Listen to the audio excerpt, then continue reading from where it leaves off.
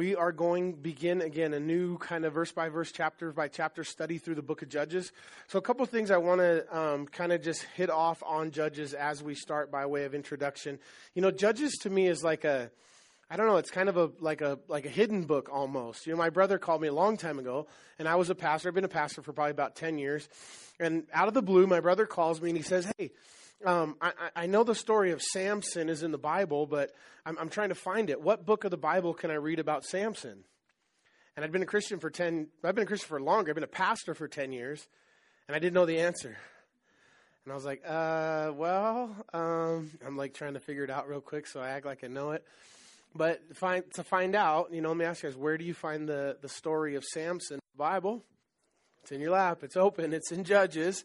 So we find it in Judges. So the Old Testament breaks up into basically three categories. You could kind of have a couple more if we consider Psalms and Proverbs as poetry. But basically, when Jesus said all of the law and the prophets, he was speaking basically of the Old Testament as a whole. And so the Jews to this day, when they consider the Old Testament, they consider the law, the prophets, and the third section would be the writings. And that's the way they call it. The law, the prophet, and the writings. The law, the prophets, and the writings. And so Judges fits into a category, a subcategory, under a period of Israel's history of the prophets, of the judges. They're called judges, but they would act as a prophet or the term could also mean savior. And basically, God would raise up different judges or leaders, and they would judge Israel. And through the book of Judges, we'll see that God's going to raise up, I think it's 9, and they're not all men. There's a famous judge that God raised up by the name of Deborah. And Deborah was a female judge who, for whatever reason, we'll cover it when we get there, that God chose a woman over a man to be the one that God would speak to the people of Israel. Now, in the book of Judges, one of the things that we'll see is that some of the, I don't know how to say this, the most difficult passages to stomach, to swallow, to read, stories happen within the book of Judges. I mean, terrible, terrible things that happen in the Bible happen in the book of Judges. And we'll get to them. But some of the stories are very difficult to like get or to understand. Not so much understand, but just to feel. And if you know what I'm talking about, in Judges is recorded the story where the guy sends his 2 virgin daughters out to be raped, and just lots of stuff in the book of Judges. But the book of Judges is a period of Israel's history that they weren't doing so well. And so they, you know, as Joshua said, and the Lord said in the law, there was 2 types of covenants that God made, right? There's a covenant that God says, regardless of what the people do, I'm going to fulfill the covenant. And then there's another covenant that God gives that has like an if clause to it. If you do this, then God will do that. And even within the unconditional covenant, like the one that God made with Abraham, and then kind of layered over the top of that was conditional promises. So God, how did he justify the two between the unconditional, that he was going to give them the promised land, they were going to stay in it, and then the if clauses in the other covenants that if they didn't obey, that there was going to be consequences. And basically what God did was he did both. And he brought them out of the land, and they went into captivity 3 different times in Israel's history. They went into different captivities, and then God brought them back. And ultimately today, where are the people? They're in the land. And so even though they were dispersed for 1900 years, the unconditional covenants that God made with his people are fulfilled in that God has the people in the land.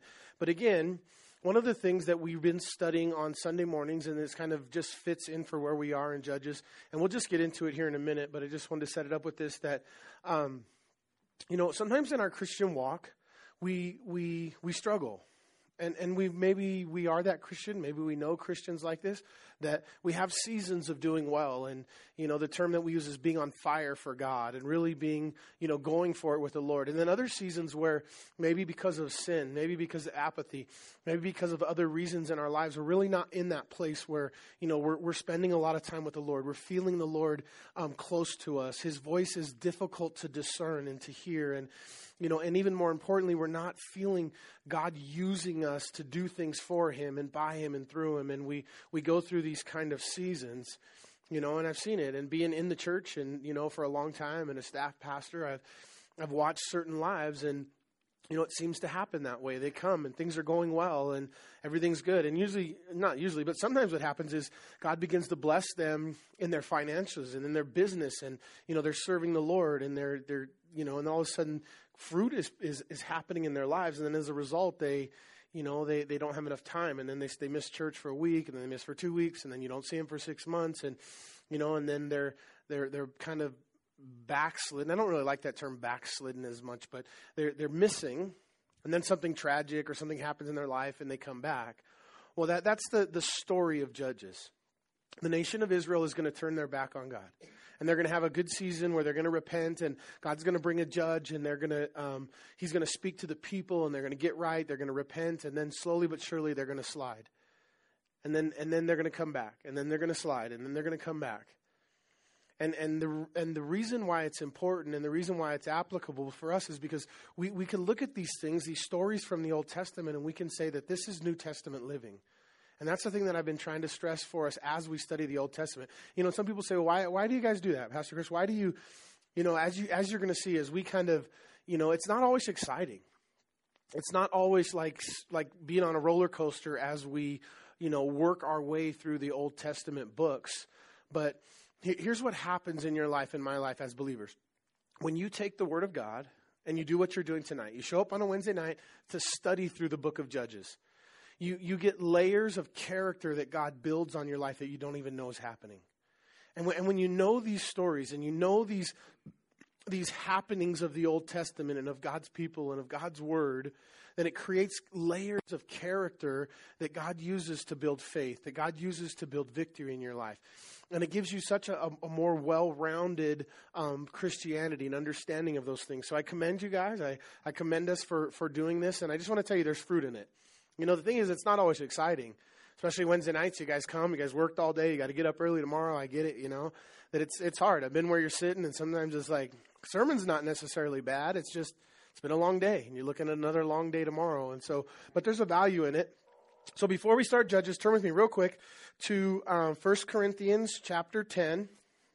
And really, I want to lay this foundation as we begin Judges with this. And I do this probably every time we start a new book in the Old Testament, remind you guys of these truths. But they are valuable and they're real. And I'm not just, I want to hammer them, and because they're just true. But it says in 1 Corinthians chapter 10, in verse about number 11 there, it says, "Now all these things happened to them as examples, and they were written for our admonition, upon whom the ends of the ages have come." So chapter 10 of 1 Corinthians is all about Old Testament examples. And so Paul is rehearsing there to the Corinthians things that were happening in the Old Testament that are applicable to their lives in the New Testament. So the Old Testament or the New Testament is in the Old Testament concealed. The New Testament the Old Testament is in the New Testament revealed. Try that. The New Testament, start there, is in the Old Testament concealed. The New Testament is found in the Old Testament concealed, hidden. Okay? The Old Testament is found in the New Testament revealed. So, example, Colossians chapter 2, Paul talks about a great mystery. Remember, we've studied that? The mystery is Christ in you, the hope of glory. That was an Old Testament, that was a New Testament truth that was concealed in the Old Testament. The Old Testament, it was hidden, it was concealed, and they had the New Testament hidden in the Old Testament.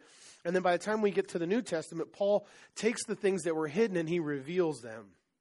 And so, again, the pictures and everything, to me, it really helps me appreciate the glory of God in his ability to use real lives and real stories that as he records them, that they mean something, that they teach me something, that God orchestrated history and what was going to be modern day Christianity through the lives of these stories. So then the other one, just so you can have it in your footnote, is in the Gospel of Luke in chapter 24. And this was where Jesus appears to the two guys on the road to Emmaus. And it says, "Then they drew near to the village where they were going, and he indicated that he would not have gone further, but they constrained him, saying, "Abide with us, for it is toward evening, and the day is far spent." And now he went to stay, and it came to pass, as he sat at the table, he took bread, and he blessed, and he broke it, and he gave it to them. And their eyes were opened, and they knew him, and he vanished in their sight. And they said to one another, "Did not our hearts burn within us while he talked with us on the road, and while he opened the scriptures to us?" So, look at verse number 27 of Luke 24. It says, "And beginning at Moses and all the prophets, he expounded to them in all the scriptures the things concerning himself." So that's Jesus on the road to Emmaus. And it says, beginning at Moses, he expounded all the things in the Old Testament concerning him. So go back to Judges, and we'll begin our study through Judges, and we will see what becomes really the depravity of Israel. It says, "Now after the death of Joshua, it came to pass that the children of Israel asked the Lord, saying, 'Who shall be first to go up for us against the Canaanites to fight against them?' And the Lord said, 'Judah shall go up. Indeed, I have delivered them into his hand.' And so Judah said to Simeon and his brother, 'Come up with me to my allotted territory, that we may fight against the Canaanites, and I will likewise go with you to your allotted territory.' And Simeon went with him." So, just real quick on the Canaanites, when you hear that word Canaanite, that's like saying American. You know, the Canaanites were, the list is the one we've read 100 times, but within the Canaanites was a large group of people that consisted of lots of different tribes and races and ethnicities and groups. And so when you hear the term Canaanites, that's all inclusive of the people that were indigenous to the land of Israel. Now, the individual groups are when we read that list, like the Hittites, the whatever they are, the Sivites and the Flashlights and the Termites and the Hivites and the Canaanites and the Fithites and all that group is the individual groups. But the first thing that happens is they came to the Lord and they said, "Who's going to go up first?" And the Lord chose Judah. And it says in verse 5, it says, "And they found Adoni-Bezek in Bezek." I guess if I'm going to find Adoni-Bezek, I guess I'd look in Bezek is where I'd find Adoni-Bezek, and fought against him, and they defeated the Canaanites and the Perizzites. And then Adoni-Bezek fled, and they pursued him and caught him and cut off his thumbs and his big toes. He was defeated. You guys should not laugh at that. That's retarded.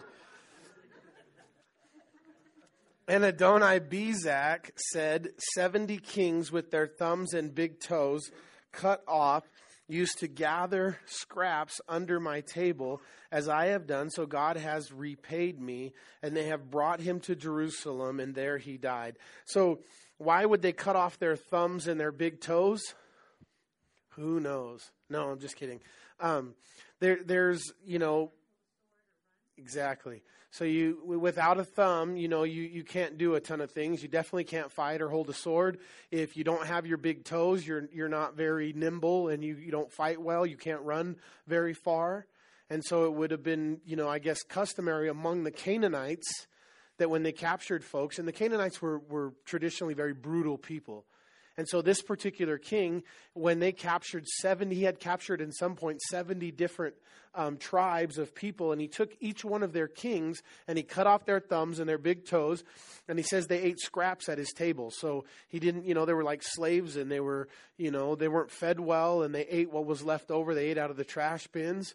And then when Israel captured him, for whatever reason, this is not necessarily a Jewish custom, but they followed suit of things that they were picking up from the Canaanite cultures, and they did the same thing to this king. They cut off his thumbs and his big toes, and he said, basically what comes around goes around. And he said, it is a little bit of a biblical lesson, and sometimes you feel that way. And I don't know that God's always necessarily responsible or doing it. I know people that feel like, for everything bad you do, then something bad happens to you, and God made that happen, like God's repaying you.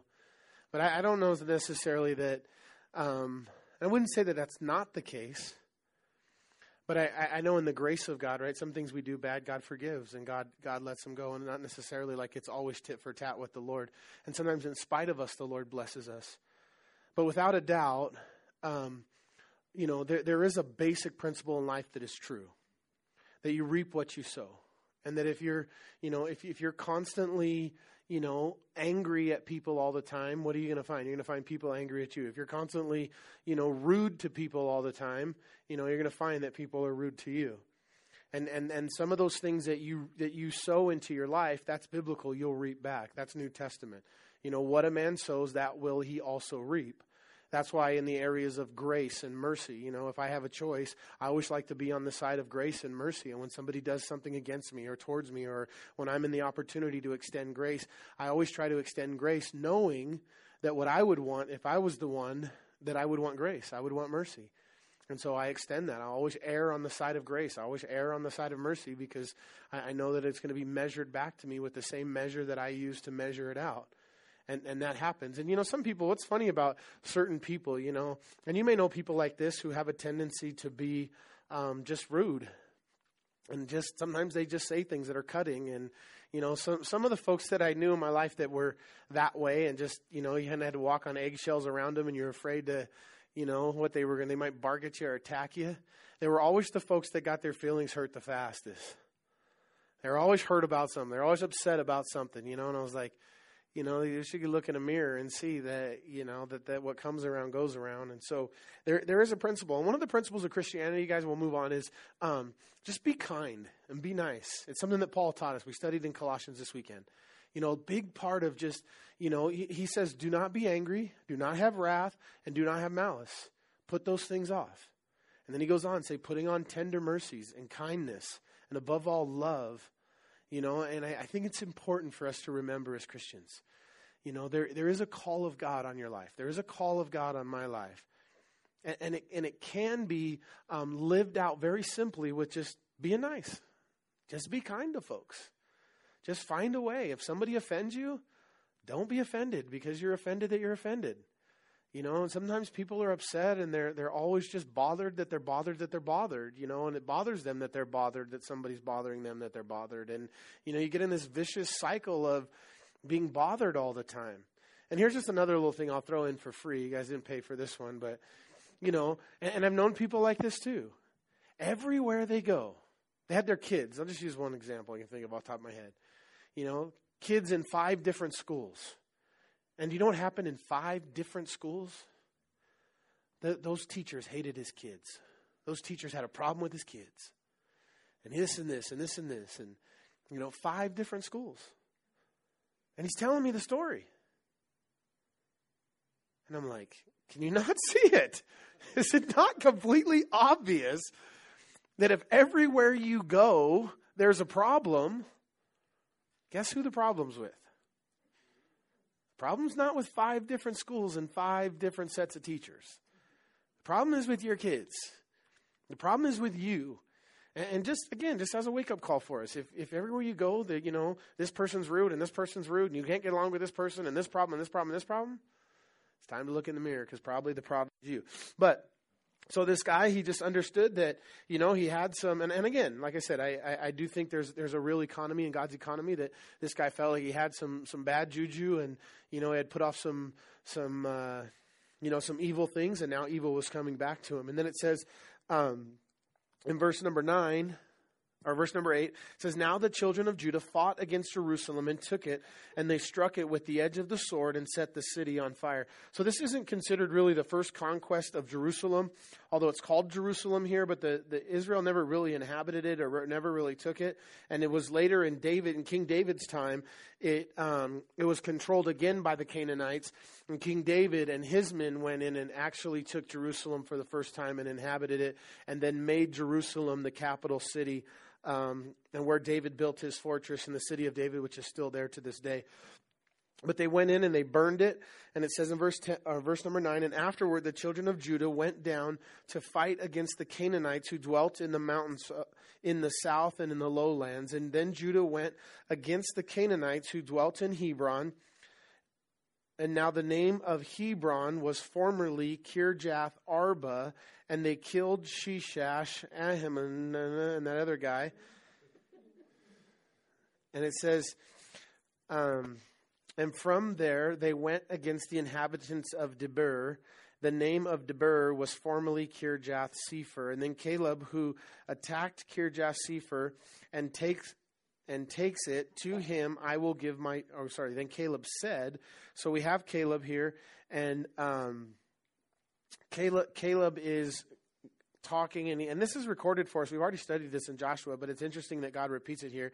Whoever will take this city, he'll give his daughter as a wife. In verse 13, Othniel, the son of Kenaz, Caleb's younger brother, took it, so he gave him his daughter Achish as a wife. And now it happened when she came to him, she urged him to ask her father for a field, and she dismounted from her donkey, and Caleb said to her, what do you wish? And she said, give me a blessing, since you have given me land in the south, give me also springs of water. And Caleb gave her the upper springs, what does it say? And the lower springs. So, part of this, and this is repeated, like this same story. If you guys remember, I think it was one of the last chapters we were studying in Joshua, that Caleb comes and this daughter comes, and Caleb gave her the upper springs. He promised this guy to be her husband, whoever takes this city, and Othniel takes the city. He gives her a wife, and he sends with her the upper springs. And then when she goes to be with her husband, she says, well, that's not good enough. What's my dad thinking? Like, I got him wrapped around my finger. Let's go back. We're going to ask him for the lower springs too. But she does. She comes back, and it says that Caleb gives her the upper springs and the lower springs. And the fact that God repeats it twice, there's something in it. And basically what we talked about last time we went through it was just this principle of wanting all that God has for you in your life. Wanting all the blessings that God has for you. Really, part of the struggle and part of the thing that we're going to unpack here tonight is that there was a conquest going on, that the nation of Israel was given a tremendous amount of blessing and a tremendous amount of land, and they never possessed it because they never went out and possessed the things that God possessed in their lives. And here we have this example right in the beginning here where God is making a point to say the second time to want all that he has and expect not, okay, you gave me a blessing, the upper springs, I want the lower springs as well. God gives you Tooele Springs, and you want the other springs as well. If God gives us, what's that? Grantsville Springs, right? We want the upper and the lowers, and we're constantly wanting to expand. And if we're not moving forward, we're moving backwards. And, we're constantly wanting to gain new territory in our Christian walk and in our lives, and, possessing your possessions. The thing that I share is in Ephesians chapter 1, we read it again on Sunday. It says that God has given you every spiritual blessing in heavenly places. How many of you guys just walk around with your heads held high because you have every spiritual blessing in heavenly places? None of you, myself included. And we don't feel that way all the time. But that's what the Word of God says. God says he's given you every spiritual blessing under heavenly places. But part of the life lesson of Christianity, you guys, is we have to possess our possessions. We have to fight. We have to do spiritual battle. When can you stop fighting? At what age will you just put it in cruise control? When you're dead. And that's when life gets good anyways. That's what we're living for anyways. You know what part of the attitude of the nation of Israel was right here? Part of their attitude was they wanted to rest. They wanted a break. They'd worked hard. They had some land. They had only possessed at this point, less than 10% of what they were supposed to possess. The most they ever got of all the land that God promised them was 10%. And they were happy with that. And even before that, they were ready just to rest and do nothing.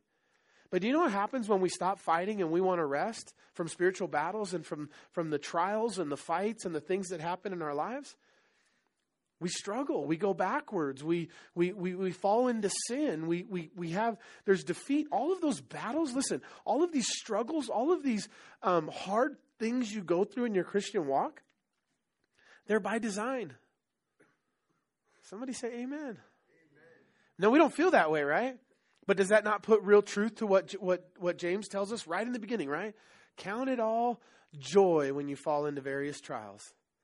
There's a process, you guys, of living this life that's not supposed to be easy. We're supposed to fight. It's a 4 quarters. I mean, we got to play all 4. We're never going to just put it in cruise control. And as soon as you think that, I just want to take this mountain and I want to do this for the Lord. And then once we conquer this, then let's just possess it and just that's enough. It's never good enough Because once we get in that position and we stop fighting and we stop growing, we lose. We move backwards. We get defeated. We fall back into sin. And so, hey, one thing I want us to look at really quick that was in the intro that I missed. I just saw it in the note, but I want you to see it real quick before we move on. Hey, see if you can find the last chapter and the last verse in the book of Judges real quick. If you're using an app, then the reference is, I don't know, Judges 21:25. If you're turning pages, you can just turn to the end of Judges 21:25. Now, all of the book of Judges we have to remember. And I want you to keep this in context. I'll remind us each week as we go through Judges this verse. But I want you to keep this in context as we go through and we see some of the really depraved things that God's people do. Some of the things that are hard for us as Christians to stomach that happened on God's watch. But it says in verse 25, it says, in those days there was no king in Israel, and everyone did what was right in his own eyes. 21:25. You guys there with me? 21:25. And in those days there was no king in Israel, and everyone did what was right in his own eyes. That's the story of the book of Judges. The Proverbs, in the Proverbs, King Solomon tells us there's a way that seems right to men, but its end thereof is death. There's a way that seems right to you and I, but its end thereof is death. And so unless it's God's way, unless we stay on it. And what happened in this time in Israel's history, it's very sordid, is that each one did what was right in his own eyes. And it ended up in destruction. And it ended up in this depravity that we're going to see here through this chapter of just really, a lot of defeat in the lives of Israel. And one of the reasons why, part of the reason why was because they had no leadership. And it's good to have good leadership. It's good in our nation to have good leadership from the top, in our own lives. And there's a reason why God puts leadership. And there's a reason, and when Joshua was a great leader, and Joshua gives the people in Israel here, he gives them this call at the end of his life. And to me and you, it seems like it should have just made so much sense. And basically what Joshua said, he said, if the Lord is God, then serve him. But if Baal is God, then serve him. And you think, yeah, that makes sense. And then what does Joshua say after that? But as for me and my house, we will serve the Lord. And you read that and you go, yeah, it just makes so much sense. And then what side are we on? Well, it's for me and my house. Yeah, I'm with you, Joshua. We'll serve the Lord. What did the people respond when Joshua said that to them? They said, yeah, you're right. We're with you, Joshua. We're gonna serve the Lord too. And what did Joshua say to them? He said, nope, no, you're not. No, you can't. Because they had idols in their house, and they hadn't torn down the high places, and they hadn't repented, and they hadn't put off the things that Joshua knew that were going to end in destruction. And he didn't want no lip service. He wanted actual fruit. John the Baptist said, show fruits worthy of repentance. And so, but this idea is, again, it's relevant to your life and my life. Doesn't it make sense? Is there a God in heaven? Like some of us, we're good with that idea. Like we don't have to argue about it. We don't have to debate it. But then the next question is, since there's a God in heaven, shouldn't we serve him with our whole hearts? And if there's really a God in heaven, why do we go around the same mountains of sin and of defeat? And are we going to see Jesus someday? Is at least the resurrection of Jesus. If the resurrection of Jesus Christ is true, then the rest is true. And if any of you guys want to start a religion, it's possible. You make a lot of money in religion. Religion's, some of the wealthiest things that we could get rich. I'll follow you. You want to start a false religion? I'll be your first convert. All you got to do is die, be dead for 3 days, and raise again the third day. And I'm right there with you. I got you. And so far as I can tell, there's only one that's ever done that. And that's Jesus is the only one that's ever died and rose again. And it is the key to Christianity. But if it's true, the rest is true. And with that simple just way of thinking, then we should follow him, but with our whole hearts. And unfortunately, the nation of Israel did not. We're going to cover 2 chapters today. We're on track, right? And it says, the upper springs and the lower springs in verse 16. Now the children of the Kenite, Moses' father-in-law, went up from the city of palms, with the children of Judah into the wilderness of Judah, which lies in the south near Arad, and they went up and dwelt among the people. And Judah went with his brother Simeon, and they attacked the Canaanites who inhabited Zapath and utterly destroyed it. So the name of the city was called Hormah.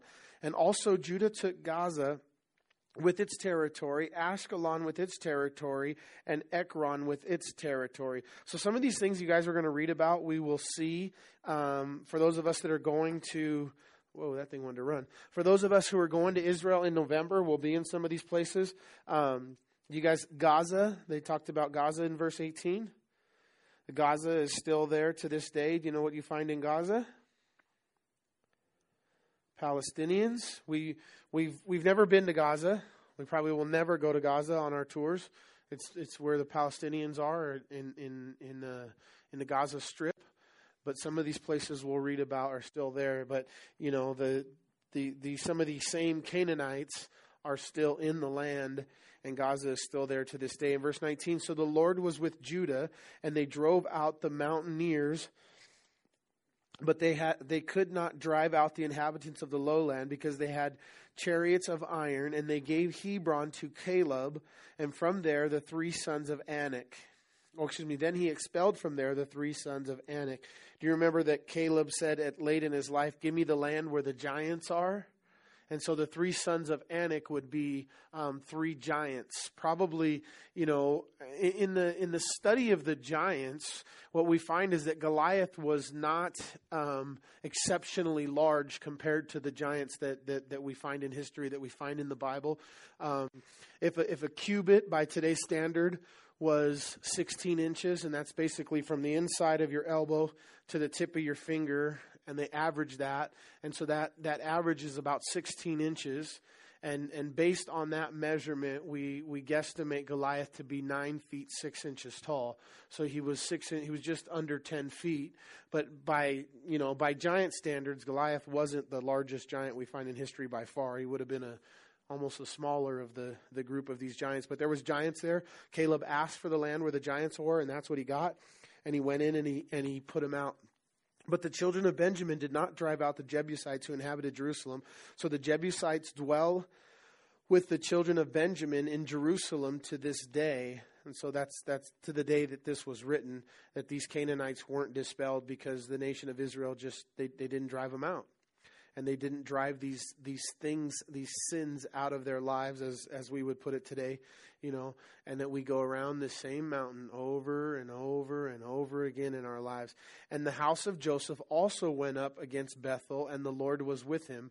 And so the house of Joseph sent men to spy out Bethel, and the name of the city was formerly Luz.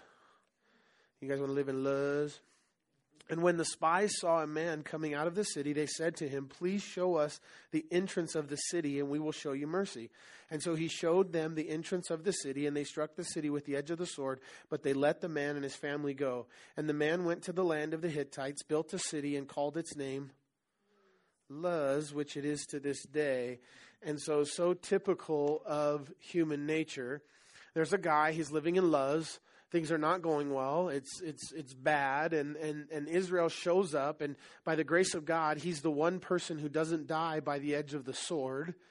And they let him go, and they give him a fresh start. And the place is known as Bethel. Bethel means house of God. But rather than stay in the house of God with God, he goes to a distant place, and he starts up a whole new city. And what does he call it? Luz. Like he returns, you know, the Bible says that a dog returns to its vomit. That's a description of how you and I will return to decisions and lifestyles in our life that are so destructive to us. That's why God says that describes us as sheep. Do you know why we're likened unto sheep in the Bible and in life? Because sheep are dumb animals, and that's the truth. And sometimes we're not very bright, and like that dog that returns to his vomit, that's what Luz is doing. All the decisions that brought this guy to where he was, he's got a clean start, he's been delivered, he's been set free, and in his flesh he goes back. And human nature is exactly the same way, and that's part of the lesson of Judges for you and I. And I think if I look at my own life, I'm guilty. I'm guilty in certain places. I think that you would probably find that you're guilty in certain places of your lives, but we want to use it again, that as it says in Corinthians, that these things will teach us and admonish us to move forward. Like, you take criminals, for example, and I don't know what the number is today. I couldn't quote it, but I know it's high. You know what the recidivism rate is among our criminals in the United States? It's like in the 80s or 90 percentile. It's through the roof. And really the only ones that rehabilitate or that don't end up back in prison, not only ones, but the majority of those that come out of the prison system and don't go back are Christians, are ones that really give their life to Jesus. It has nothing to do with the prison system. You know, there's a tendency, and there's a certain type of woman that gravitates to a man that'll beat her. And that's just the case. And you know what happens if she gets set free and she gets kind of freedom from an abusive husband or boyfriend that would beat her? She finds another one. And then another one. And it's a tendency. It's a tendency to return to lust. It's a human nature that we battle. And somebody who's been married 3 times, 4 times, 5 times, 6 times.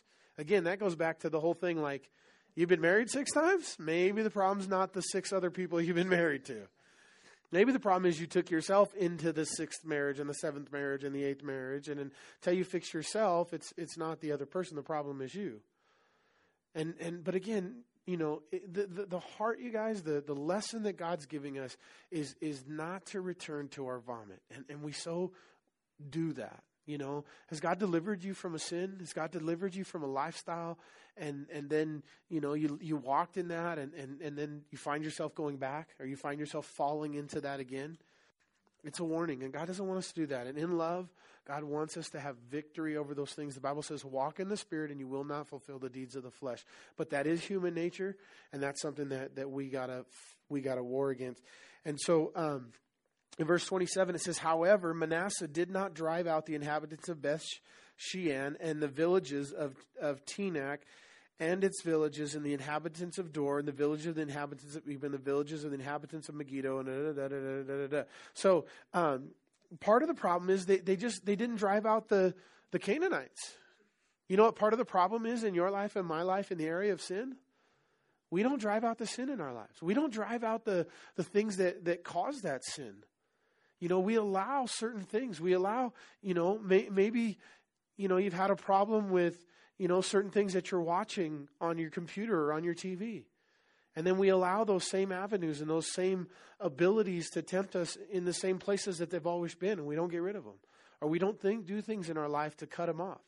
And that's why the Bible says that you can never, you have to annihilate sin in your life. You have to crucify it. You have to cut it off. We talked about it again on Sunday. You gotta annihilate it. Any of you guys ever try to cut back on sin? Any of you guys try to sin just a little bit less? We try, right? You've been an alcoholic and you want to just drink a little less? You've been a smoker and you want to just smoke a little less? How does that work out for us? Not real well, right? And God knows this, and that's why, again, the biblical prescription for sin in your life and my life is to annihilate it, is to cut it off, is to eradicate it, is to be violent against it. And basically, this is a whole picture for you and I that paints a picture that the nation of Israel failed because they didn't get violent against these sins or these things in their lives that brought the flesh back in and allowed the flesh back in, and they never drove these folks out. And so for the next 7 verses to the end of that chapter, again, the title of that section is Incomplete Conquest of the Land. And really it was their Achilles heel, is that they wanted to rest. They didn't want to fight. And they just wanted to rest, and so they wouldn't go and possess their possessions. And it became a huge problem in Israel's history. Okay? And again, we've already talked about it, but I just want to encourage you guys. There's no time to rest. Who wants to rest? That's boring. Do you know what happens to folks when they retire? They die. Do you know why men die before their wives? Because they want to. That has nothing to do with it. But But no, seriously, you watch your parents, you watch your grandparents, you watch folks in your life, your aunts and your uncles, and, pretty healthy. And then they retire, and if they retire and they stay really busy in their lives, their health stays okay. But you can watch. If you retire and they start sitting home and watching more TV and doing a lot, all of a sudden, in a very short time, somebody who was healthy and worked hard for lots of years and at 65 retires and, is doing well. But then from 70 to 71, all of a sudden just health falls off. And they just stopped living. They stopped doing. They started resting and taking it easy. And, it's never good for us. Even for pastors, I don't, none of the pastors that are above me or examples for me ever retired. And even in Calvary Chapel, you don't see it, they work until they die. And for good reason. Pastor Chuck preached until the day he died. And it's what keeps us healthy and just continuing to fight, continuing to battle. And, one of the things we've been telling the men, too, in our men's study is we challenge the men, and we were real serious about it. And we said, don't take it lightly and don't just do it because we're talking about it, but do it when you mean it, when God prepares your heart. But pray for trials in your life. Like, what? But seriously, when's the last time? If any of you guys, let me see, show of hands. When's the last time you just really prayed and asked God to give you lots of trials and testing and tribulation and hard stuff in your life? Right? Like, it's just something we don't do. But the truth is, you want to grow in Jesus? Ask God for some trials in your life. Ask Him for some testing. Really seek Him and say, Lord, I really, give me something hard. Give me something that'll build character. And that's what it does in our lives. It builds character. It builds trial. But what do? We do just the opposite.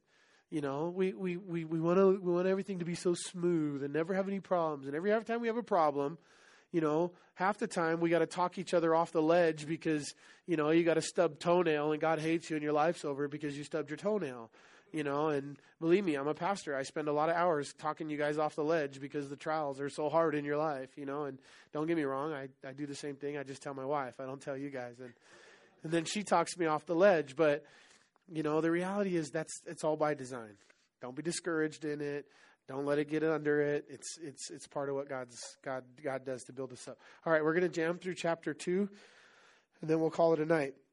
It says, Then the angel of the Lord came up from Gilgal to Bochim and said, I led you up from Egypt and brought you to the land which I swore to your fathers. And I said, I will never break my covenant with you. So we have another appearance here. Now, right in the beginning, Joshua died. Now, whenever you see this term in the Old Testament, the angel of the Lord, it's pretty common, right? That when we see that term in the Old Testament, the angel of the Lord, that it's talking about who? It's talking about Jesus. Some clues here. Sometimes we can see angels in the Old Testament, and they're real angels. Okay, we look for clues, we look for them. But this here where it's the, and it's not like the, there's a difference between the apple and the apple, right? This is the one. Well, this is the angel of the Lord. And then even what he says. Now, the last time, not that long ago, Jesus appeared. We saw a Christophany in the Old Testament in the life of Joshua. At the end of Joshua's life, remember the armies were gathered for battle. And it says that the angel of the Lord appeared to Joshua. And Joshua came up to him and he said, are you for us or are you against us? And the angel of the Lord said, wrong question. Are you for me or are you against me? Are you for the Lord? And so that was Jesus appearing to Joshua. Now, a short time later, which usually these are kind of seems like they're spread out more throughout the Old Testament. But right here in the beginning, I love it that God shows up and Jesus shows up and the people are getting ready to go south. And, there's a principle there, too, of Jesus showing up in your life because the Bible says that God has not given you a temptation that he hasn't also given you a way out. And for any temptation you fall in, you're without excuse. I hear men and I hear women and I hear people give excuses for their sin. I had a brother who just couldn't stay faithful and struggle with sexual sin and was popular with the ladies and was married and fell over and over again. And he says to me, well, you just don't have the same temptation that I do. Like, I just really have it stronger than most men in this area. Is that true? Do some people have it more stronger than other people in that area? In other area? No, they give into it more. But there's no temptation that's overset you, which is common to men, the Bible says. So the reality is that's an excuse for that guy. He doesn't have it more heavy than I do. He gives into it more, or he falls into it more. Or different things tempt different people. I get it. And some things that might tempt one brother don't tempt another brother. But nobody's got it worse. And God's given us all a way out. And those are excuses. Those are lies from the devil. Those are an excuse in your sin. God has given you a way out. So the angel of the Lord shows up here, and you could tell because he says, I led you up from Egypt. Who led him up from Egypt? The Lord did. Jesus did. And he said, I brought you to the land which I swore to your fathers, and which I said, I will never break my covenant with you. Now, I already explained just briefly, but he's going to what would seem like break his covenant, because they're going to get kicked out of the land at times. But again, there's a 2-layer covenant. There's the unconditional covenant that God will never break. And then there's conditional covenants that layers on top of that God keeps as well, which means the people leave. In verse 2 it says, and you shall make no covenant with the inhabitants of this land, but you shall tear down their altars. But you have not obeyed my voice. Why have you done this? I don't know why the Lord said that there. I never think that's effective. I'm not questioning you, Lord. I'm just asking. So real quick here. God did not want them to make covenants with the Canaanites. Okay? Do you remember that group of people that came and they said their shoes were worn out and their sandals were old, and Israel made a covenant with them because they didn't pray? But to this day, and I just want to make a little small plug for Israel to this day. It's not God's will that Israel makes covenants with the Arab nations that are around them. It's not God's plan. We've had leadership in Israel very, very recently, Ariel Sharon and different leaders in Israel, and their policy was to trade land for peace. In the 1967 war, Israel completely took Jerusalem back. We had the Temple Mount. Israel had the Temple Mount under its control. And in a peace deal, shortly after 1967, Israel gave the Temple Mount back to Jordan in order for peace. Ariel Sharon, as a leader of Israel, was constantly in bargaining with Arafat and different Palestinian and Arab leaders, and he was trading land for peace. When Benjamin Netanyahu, he's been president of Israel on 2 different terms, and I don't know exactly how their politics work, but it's unlike American politics because you can be president and not president and come back and run again. For us, once you've served your 8 years, you're done for life. But he's come back, and there was a prophecy that was given to Benjamin Netanyahu, and it just happened to come through one of the Calvary Chapel pastors and leaders that was there. But a word of the Lord to Benjamin Netanyahu, spoken to him on American soil in Florida, and the prophecy was that he was no longer to trade land for peace. That God did not want him, and I'm sure God's confirmed this in other ways, and God has spoken to his heart, and God didn't need a Calvary Chapel pastor or American soil to do any of this, but that's just the way it happened, or the way that he allowed us as a church to know it. And maybe that was the purpose for you and I to hear it today. Is that God spoke to Benjamin Netanyahu, you're not to trade land for peace anymore. And if you'll watch Benjamin Netanyahu's policies, he's very strong. And he never trades land for peace. And it's never been God's intention. And it doesn't work. They would do it, we would do it. We'd all be for it if it would work. But it doesn't work. You can't negotiate with these guys. And it's God's land anyways. And so God doesn't want them trading land for peace then or now or ever. And they weren't supposed to make deals with the Canaanite tribes as they conquered them. In verse 3 it says, therefore I also said, I will not drive them out before you, but they shall be thorns in your side, and their God shall be a snare to you. So it was when the angel of the Lord spoke these words to all the children of Israel that the people lifted up their voices and wept. And then they called the name of that place Bochim, and they sacrificed there to the Lord.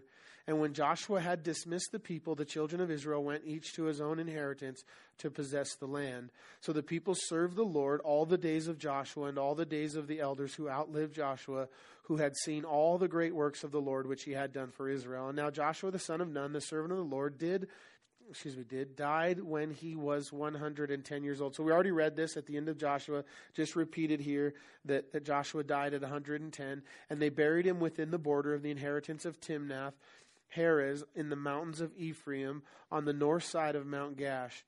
And when all the generations had been gathered to their fathers, and another generation arose from from whom did not know the Lord, nor the works which he had done for Israel. So this is a sad state of affairs here, that the next generation did not know the Lord. Now, why didn't they know the Lord? Was it the fault of the parents? Was it the decision of the choices of the young people? The Bible doesn't tell us, but I know it's twofold. Right? We as parents are told to raise up, and the nation of Israel is told in Deuteronomy 6 to train up a child in the way he should go. And as I tell you guys often, the biblical truth is it's not the church's responsibility to raise godly children. Okay, whose responsibility is it to raise godly children? It's the parents. Okay, the church's responsibility is to supplement, is to help, is to serve, is to come alongside, is to partner with you in that. But it's our responsibility as parents to raise godly children. Now, we can do our best, and children have a choice, and they can rebel. Even God's own kids at times rebelled, and God's not a bad father. But here, it's sad that this next generation that's rising up, they're not going to walk with the Lord, and they didn't know the Lord nor the works which he had done.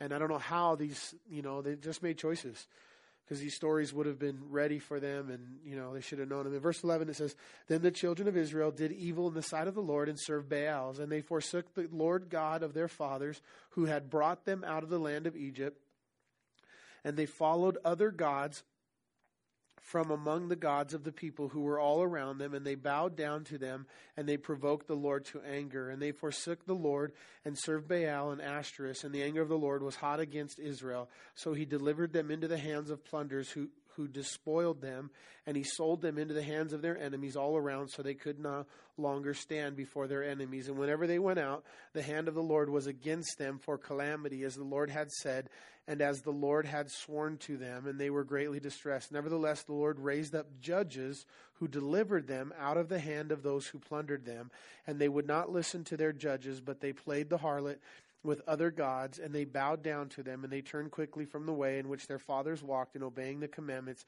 of the Lord, and they did so.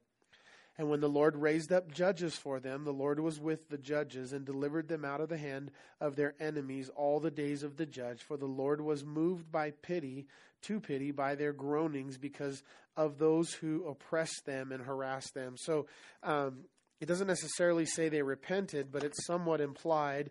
And, and again, as was kind of this process that's going to happen, is that people would sin, then they would repent, and then God would relent, and God would pour out, and God would help, and God would deliver. And same thing in your life and my life, okay? And sometimes we don't want to hide behind that, and we don't use that as an excuse, but God will. Like, you can blow it, but if you cry out to God, God will touch you, God will change your life, God will heal you, God will forgive you, God will use you again. And that's what he did with his people, and he never grew tired of it. I think, man, God should have grown tired of it by now, and he never does, and he never did. The sad thing is, in your life and my life, if we want to live that life, we're never going to possess our possessions. We're never really going to live in the fullness of what God has for us. And someday, you guys, maybe it's going to hurt. Maybe we're going to know. Maybe God's going to show us someday. Or maybe just we're going to know because we're going to know him as we're known, as the Bible says. And we're going to get to see the potential that, that would have been ours, that we missed out on, or the fruit that we let go because we just didn't want to follow the Lord. And there's something I skipped over, and the kind of things I was jamming through, but it says that they went up to one of these fights in one of the lands they didn't possess, and this enemy had a bunch of chariots, and they couldn't defeat this battle because the enemy had chariots. A couple things. Do you remember when the nation of Israel conquered that group and they won all those chariots in battle, like 80 chariots or 100 chariots or something? And what did God tell them to do with them? Do you remember? God said to destroy them, burn them, and they did. They were obedient. Now, in this battle, like I said, I skimmed over it, but it's right here. We just went by it. That had they had these chariots, they would have come in real handy. And they lost this battle. They weren't able to conquer it. And you might look at that in the flesh and think, well, if they had those chariots, then they might have been able to win that battle. They would have come in real handy. And why would God tell them to destroy them? But that's the blessing. That's the key. And that's where God wants us. That's the whole thing with tithing. That's the whole thing with giving, is putting ourselves in a position where unless God shows up and does a miracle, we're not going to win. And if let's say they had those chariots and they saved them and then they used them in this fight and conquered it, then they got the glory and they got the credit, and then something happened there, or there was more trouble that was created in their lives because of that victory and because they were able to conquer it in the flesh, and God didn't want that. So God purposely put them in a place where He had to show up and do it in their lives. In your finances, in every part of your life. God wants you to live a little bit humble. God wants you to live a little bit in a position where He has to show up in your life to have the victory. And then when He gives you victory, you know that it was Him. You know that it was God who did it. Do you think that they could have defeated that battle without the chariots? So the other guys had the chariots. They had their chariots, but they burned them. Now they show up and they're looking at this other army. And this other army is full of chariots. And it says they didn't go in and they didn't possess. They didn't conquer it because of the chariots. Could they have gone up without the chariots and won that battle? Absolutely, if God went with them. The victory was never about their prowess in war or in strategy. It was always about the fact that God went with them. And they could have went up. Joshua went up. Or Caleb went up. And he slew a bunch of giants. I mean, real giants. Because there was not a matter of how many chariots, but the size of their God. And again, the lesson throughout this and in your life and in my life that we talk about is it's God's presence in your life. It's God showing up and putting yourself in a position where God has to show up in your life. And Israel they had all they needed. Had God showed up, they would have had those victories. And again, thankful that God put them in a position that they had to rely on Him. And be thankful in your life. Be thankful and always look for those opportunities that where God puts you in a position of vulnerability or a position of humility or a position of struggle or a position of need. He did it on purpose, because then when, it's time for something to happen, He's got to show up and do it in your life. You got to pray, you got to seek Him, you got to count on Him, you got to spend time with Him. And it came to pass in verse 19, when the judge was dead, that they reverted and behaved more corruptly than their fathers by following the other gods who served them and bowed down to them, and they did not cease from their own doings or from their stubborn ways. And so he's just recording the kind of the merry-go-round that they started. God raised up a judge. They repented. They did well. The judge died. They went back to their own ways. Everything went bad. They repented. God raised up a judge. In verse 20, and the anger of the Lord was hot against Israel, and He said, because the nation has transgressed my covenant, which I commanded their fathers, and has not heeded my voice, I will no longer drive out before them any of the nations which Joshua left when he died, so that through them I may test Israel, whether they will keep the ways of the Lord to walk in them, as their fathers kept them or not. Therefore the Lord left those nations without driving them out immediately, nor did He deliver them into the hands of Joshua. Isn't Joshua dead? So yeah, he's saying previously He never delivered them into the hand of Joshua. He left them there on purpose, and nor is He going to deliver them into the hands of the nation of Israel because of their sin, and nor is God going to deliver the things into your hand and my hand, sometimes because of the choices that we make. Amen? Amen. So stop going around that same mountain you guys have been going around so long. Don't you get tired of seeing the same scenery all the time? Don't you want to see something new? Don't you want a little taste of the glory? Yeah? Let's stand and let's pray. Let's pray for ourselves. Let's pray for each other. And, I think we can all at different times identify with the idea that, we go around the same mountains in our lives sometimes. And some of those mountains, they're sins, they're roadblocks that we've allowed in our lives, that we compromise. And sometimes as the nation of Israel, we're content with just the 10%. And we just want to take a little nest egg or take a little piece of territory and just leave us alone. We just want our little piece, and we don't want to grow, and we don't want to move. And it always creates destruction in our lives.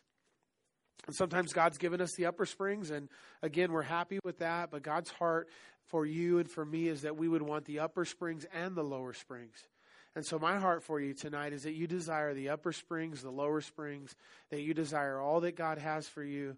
And that starts with the if clause and the conditional parts of the covenant that God makes with you and I. And part of the covenant is an if clause. Part of it is conditional based on obedience. And Jesus said, if you love me, you'll be obedient to what I say. And so I just want to encourage us tonight. deal with those things in your life. One of the questions I get is that, and I've been there, is that you've repented of a sin so many times that you just feel stupid asking God one more time to forgive you of the same sin, or asking God to deliver you of something that he's already delivered you from many, many times. And here's what I say, ask again. Ask again. Repent again. Where do you leave yourself? You have to try again, and always try again. And don't let the enemy lie to you, because what we're going to see even through all of this is that God, when the people cry out to God, God's going to meet them where they are. And God is always hoping for the best and wishing for the best in your life, that next time, this will be the last time. But the enemy beats us up and defeats us because, again, we beat ourselves up. The Lord doesn't want to hear me. The Lord's tired of that lame excuse. And I've asked the Lord so many times, and he doesn't want, he's just not going to do it again. Well, listen, the Lord's going to do it again because he's patient and because he loves you. And so whatever that scenery, whatever mountain that we're going around in our lives over and over and over again without victory, tonight's the night to lay it down and ask God to take it from you. So let's pray. Father God, we come before you, and Father, we ask that you would forgive us of our sins, Lord. And Jesus, for some of us that just have mountains that we've gone around many, many times, maybe big things in our lives, God, that you've set us free from, and Lord, we've gone back to. And like the guy who was delivered from Luz and brought to the house of God, and rather than stay in the house of God, he went and started a new Luz. And so, Lord, if those tendencies are in our lives, God, we repent tonight. Lord, we groan as the people groaned when you heard their groanings and you poured out to them. And you raised up deliverers, you raised up saviors in the judges to help them. Lord, we pray that you'd raise up victory in our lives, God. And Lord, I know it starts with each one of us, Father, with a heart that wants all that you have for us. God, a heart that wants the upper springs and the lower springs. And Lord, an attitude that realizes that it's always a battle. It's always a fight. And that's a good thing. And sometimes the life tells us, and the enemy wants to tell us, that if we're fighting or we're battling, that's a bad thing or that we're losing. And that's never the case. It's always going to be a battle till the day we die. And we thank you for that, because in that battle we stay strong. In that battle we stay close to you. Lord, we thank you that maybe in our lives there's some areas where we had the chariots to fight with. And you told us and you called us to burn those chariots so that we had to trust you. And Lord, we want to trust you in every area of our lives, in our work, with our kids, in our finances, with our challenges, with the struggles with our ministries, that we would trust you, Lord. And for every trial and everything we go through, we know it's you building character, and it's more giants that are falling. And Lord, we thank you for that, and we praise you in Jesus' name. And everyone said, Amen. Amen. God bless you guys. Thank you.